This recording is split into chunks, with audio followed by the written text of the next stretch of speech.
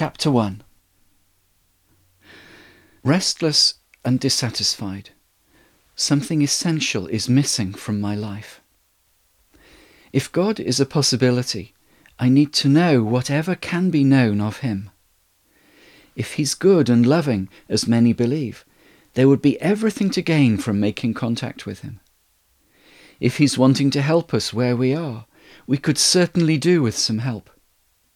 If he exists, it would be much better to live with him than without him, or even perhaps against him.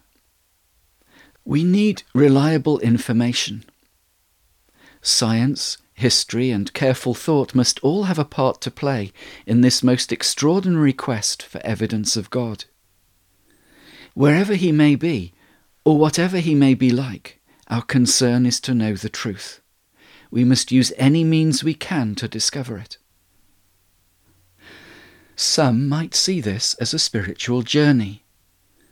Pressing on through the mist that obscures every spiritual path, we will keep a lookout for landmarks as we go, things we can be sure of, whilst continuing to explore areas of uncertainty. Gradually we must establish what we can firmly accept and depend upon. Feelings at this point are probably quite mixed. A measure of discontent that our destination seems so far off, yet undeniable excitement that we're finally on our way. After a first step, there should be definite progress, with happy discoveries along the road, some poignant moments, and perhaps some unexpected surprises. Encouragement we shall certainly find in the Bible, for in its pages we will meet many people on the same road, and some who have travelled far. Someone has said, when we read about the great men and women of the Scriptures, it's not so much their courage or even the power of their exploits that grips us. Rather, the intimacy with which they walked with God stirs within us a passion to know him as they knew him. Then in due course we will try speaking in words to God himself, hoping he might hear us and respond. The Bible says, "Draw near to God, and he will draw near to you." We'll attempt this and see what happens. Certainly we are a mixed company, different in many ways from the world around us. Some of us embarked on this quest long ago and are still searching. Others are setting out this very day. Some have no religious roots and would like to investigate the possibility of God. Others used to believe, but lost touch somewhere along the way. Some have set out with keen energy and expectation. Others pursue their course with a measure of wistfulness, increasingly faint and erratic as the years go by. Some are dissatisfied, perhaps sadly discouraged, seeing small signs of spiritual reality. A few may even have lost hope and are near to giving up. Speaking honestly, we will learn to love and trust and support one another. Hard questions and personal challenges must be faced if we intend to uncover all the truth. But we'll face these together without fear or shame, helping one another along the way.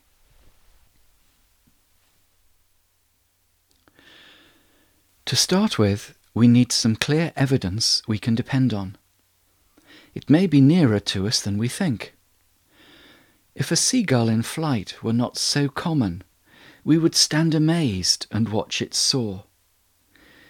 If the world contained a single daisy, we would gaze astonished at its beauty.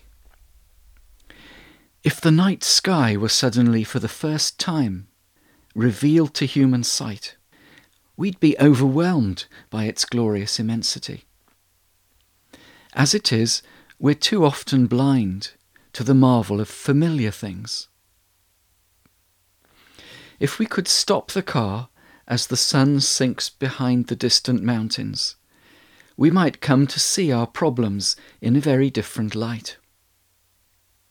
if there were only time to linger at the lakeside and hear the wind in the reeds. We might sense a presence profoundly comforting and calm. If we could just pause among the butterflies in a sunny woodland clearing, we might enjoy a brief foretaste of paradise. As it is, we're always busy, too busy to stop, too busy to become aware. Day by day, year by year, we do what's expected. Duty calls and demands our full attention. The working day passes quickly, and commercial entertainments exhaust our leisure hours. One writer claims, "Wonder is the prelude to knowledge." He is right, and if we don't yet know anything about God, it may be that we've lost, or never had, a sense of wonder. What we lack is not a faith to believe, but a moment to marvel and half an hour to think. The first step in our quest is not a step at all, but a choice to sit still for a little while and observe. Awareness of the divine begins with wonder. Pause to look closely at the natural world, and you may be moved to whisper, "This is the Lord's doing, and it's marvellous in our eyes." But wonder on its own will not take us very far.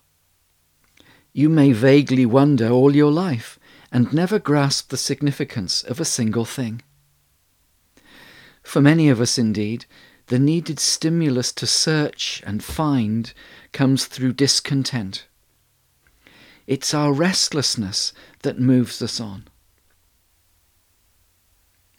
Human discoveries are generally made by people unhappy with the way things are, weary of stress and conflict, disillusioned with the bustle, the noise, and the old routine, sorrowful perhaps, alienated and misunderstood, longing for reality, and almost ready to despair. At this very point of weakness and humiliation, I realize there must be a better way to live. Suddenly, I'm resolved to find it. If awareness begins with wonder, and searching follows from discontent, then knowledge grows through careful inquiry. With an open heart and an open mind, we must sift the evidence for clear facts we can depend upon. Taking nothing for granted, ignoring all that is commonly believed and accepted, we must decide for ourselves what we can personally accept and believe. With an honest mind and a humble heart, we're heading out in search of God, looking for clues, seeking for traces of His presence wherever they may be found.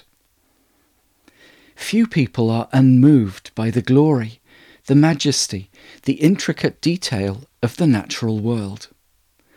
The oxygen factory silently at work in every leaf. The remarkable properties of water. The strange enigma of electricity. The glowing light of a firefly. The adhesive properties of an insect's feet. The unseen potential in an acorn. The formation of a butterfly from the residue of a caterpillar. These are the so-called marvels of nature. But you yourself are more marvellous than any of them. The human ear, the human eye, the lungs, the heart and brain and reproductive system. Study these carefully, and you'll never again take yourself for granted. It seems highly unlikely that such fantastic machines could have fallen into place by chance. We do not see it happening today, and have no proof that it happened in the past. Wherever complex mechanisms are found, a creative intelligence has been at work. Conscious, intentional, and capable. In our experience, design is always evidence of a designer. Who was it then that devised the molecular structures? Who conceived the electrical impulses and chemical reactions of the nervous system? Who wrote the genetic codes determining the shape and function of every living thing? If there is a program, there must surely have been a programmer. If there is writing, there must have been a writer. Evidence of design in us and in the world around us is too consistent and too abundant for an open-minded person to deny the probability of an intelligent architect and engineer. In fact, no human invention gives us anything like the same sense of awe and delight as the universe we live in. For no human invention is as vast or as tiny, and none is so exquisite. The natural world is both functional and beautiful, and the closer we look, the more complex the functions appear, and the more astonishing the beauty.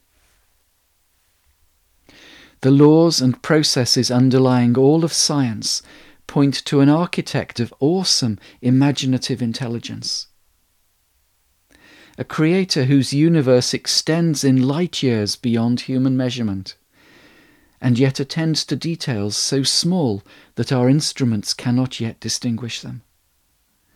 And in all this, he reveals himself as a visionary artist and a lover of loveliness. But once we suppose that there is a designer, we urgently need to know more about him. Can we discover anything definite about his character and his intentions? Is he still involved in caring for his creation? If this astonishing universe has a maker, where is he? What is he like? Can we actually make contact with him? Then at a more personal level, is he aware of me? Does he care at all about me? Is he wanting to help me in any way?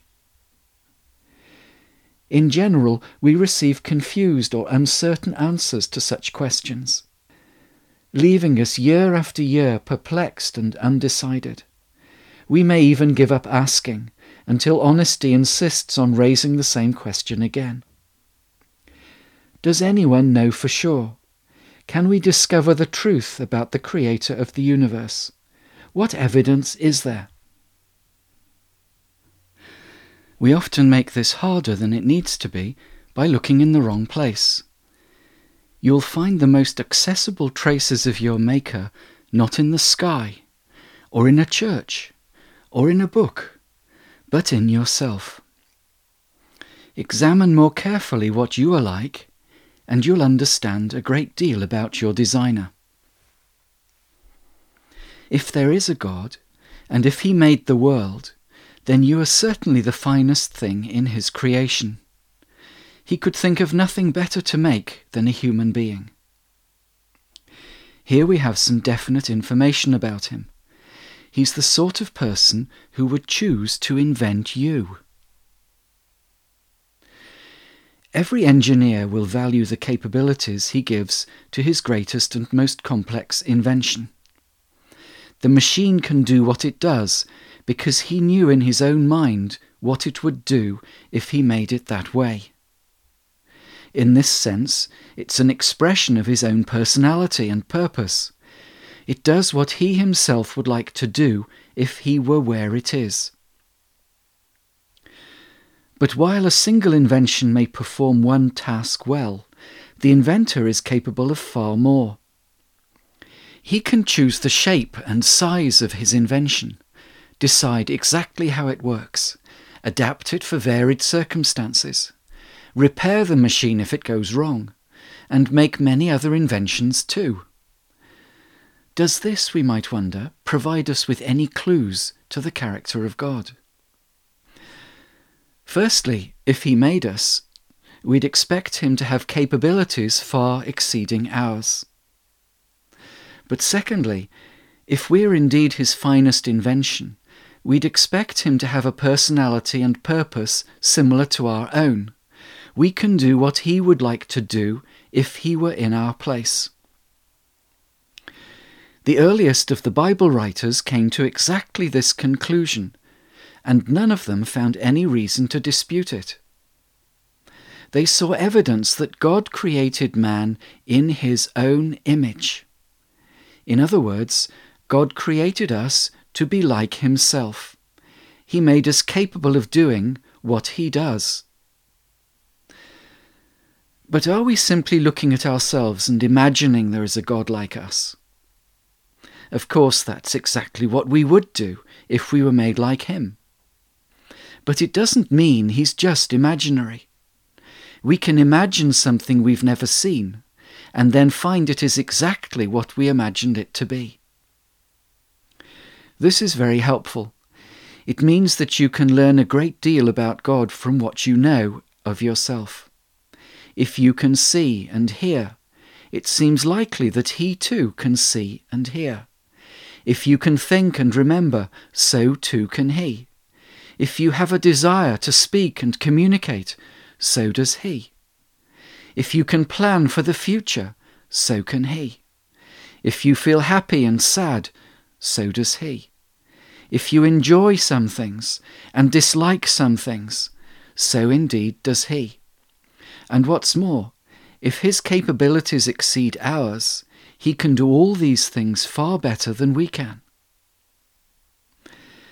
Yet looking more closely at ourselves, we may not be quite so pleased with what we find. We may even have reason to hope that God is not like us at all. Not like us at all? Why is that? The world around us is both astonishingly wonderful and deeply perplexing.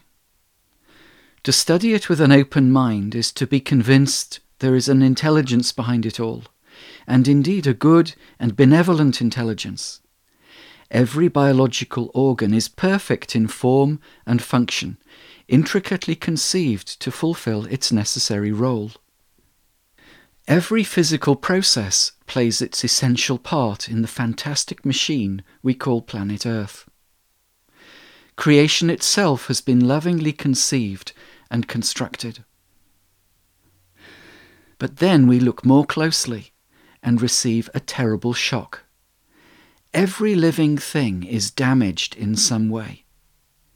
We see beautiful creatures suffering horrible diseases, tranquil oceans swept by tsunami waves, peaceful cities destroyed by earthquakes, farmland scarred by floods and fires, populations wiped out by famines and plagues.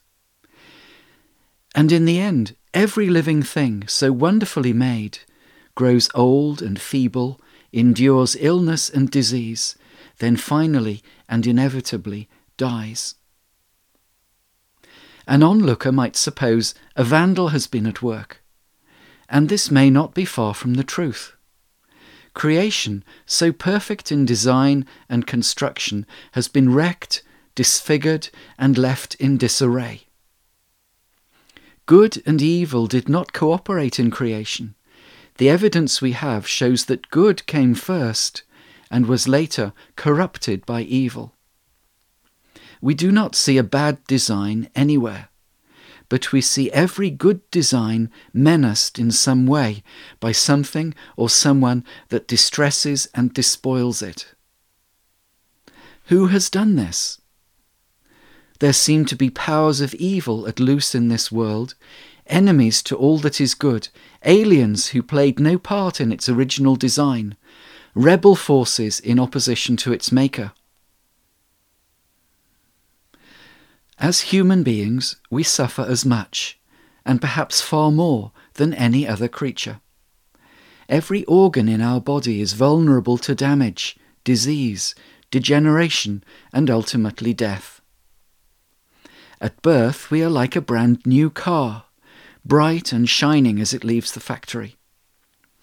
but then it develops mechanical faults, suffers bumps and scratches, succumbs to rust, and finally ends up as scrap. Or like a beautiful house, planned and built with exquisite care and skill, whose foundations are then washed away, its beams infected with dry rot, its windows broken and its fittings looted. Before long, without repair, the house will collapse and fall. That's what we're like, beautifully designed, but now in a tragic state of disrepair. But the problem runs deeper than this. It touches our personality, our heart and mind and secret motivations. Every member of the human race is both awesome and embarrassing. We know this from our own experience. We simply do not live up to our expectations. We have ideals, but fail to follow them. We make promises, but do not keep them. We know what is right, and yet do wrong. We long to be proud of our achievements, but then tell lies to cover our shame. We've done things we would much rather forget. We've caused trouble to ourselves and to others. This is our human predicament. We're familiar with it. But what can it teach us about our Maker? Out of all this human chaos, can we learn anything definite about God? From the stones that remain, an archaeologist can tell you much about a building that has long since tumbled down.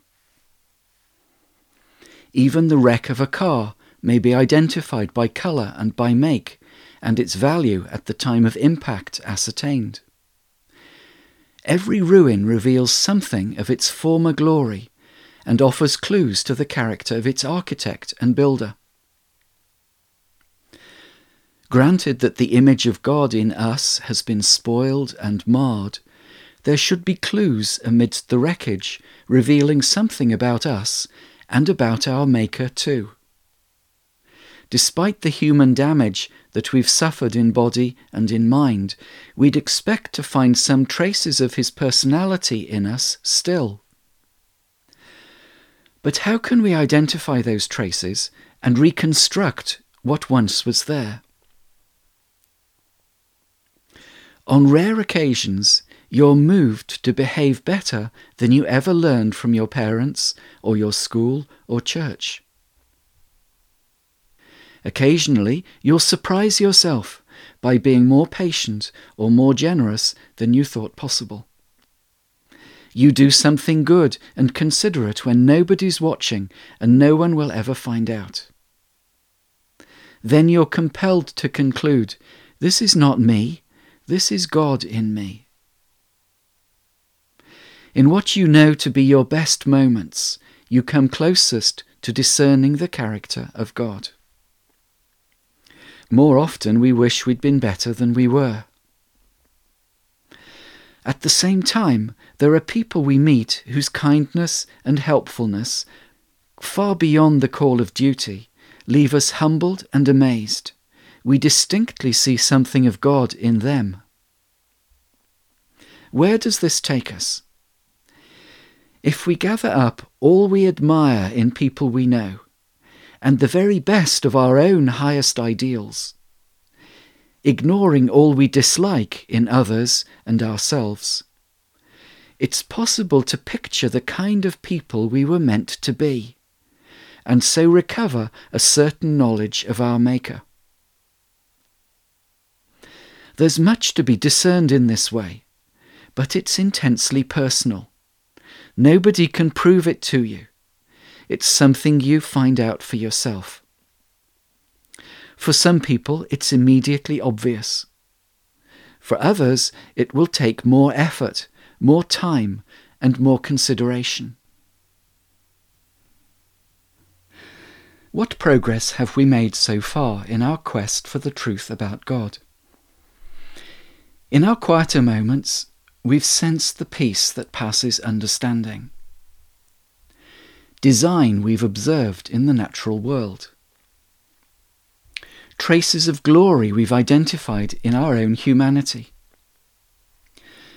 But there's far more evidence than that, and we must study it carefully. What exactly is said, for example, in that amazing anthology of miscellaneous writings we call the Bible? This remarkable book was compiled by 40 or more authors, separated by oceans, mountains, and deserts during a period of 1600 years. But their contrasting circumstances and experiences convinced them all of one thing: that the creator of this world cares about his creation and wants to communicate with it. They claimed to have personal experience of this. We'll see what we can learn from them. Many people would say the most interesting character in the Bible is Jesus Christ. He was known, of course, as a great teacher and often spoke about the love of God. He devoted his life to helping people with problems. And those who knew him best believed they saw the character of God in him more clearly than in any other human being. They wrote a careful record of what happened in those days, and we'll take a close look at it. Heading into the unknown is, for anyone, a risky venture. We must take care how we go. The signposts we've found so far give some assurance we may be on the right track. If so, we should expect more confirmation in the stages that lie ahead. Indeed, the nearer we get to our goal, the clearer it should become.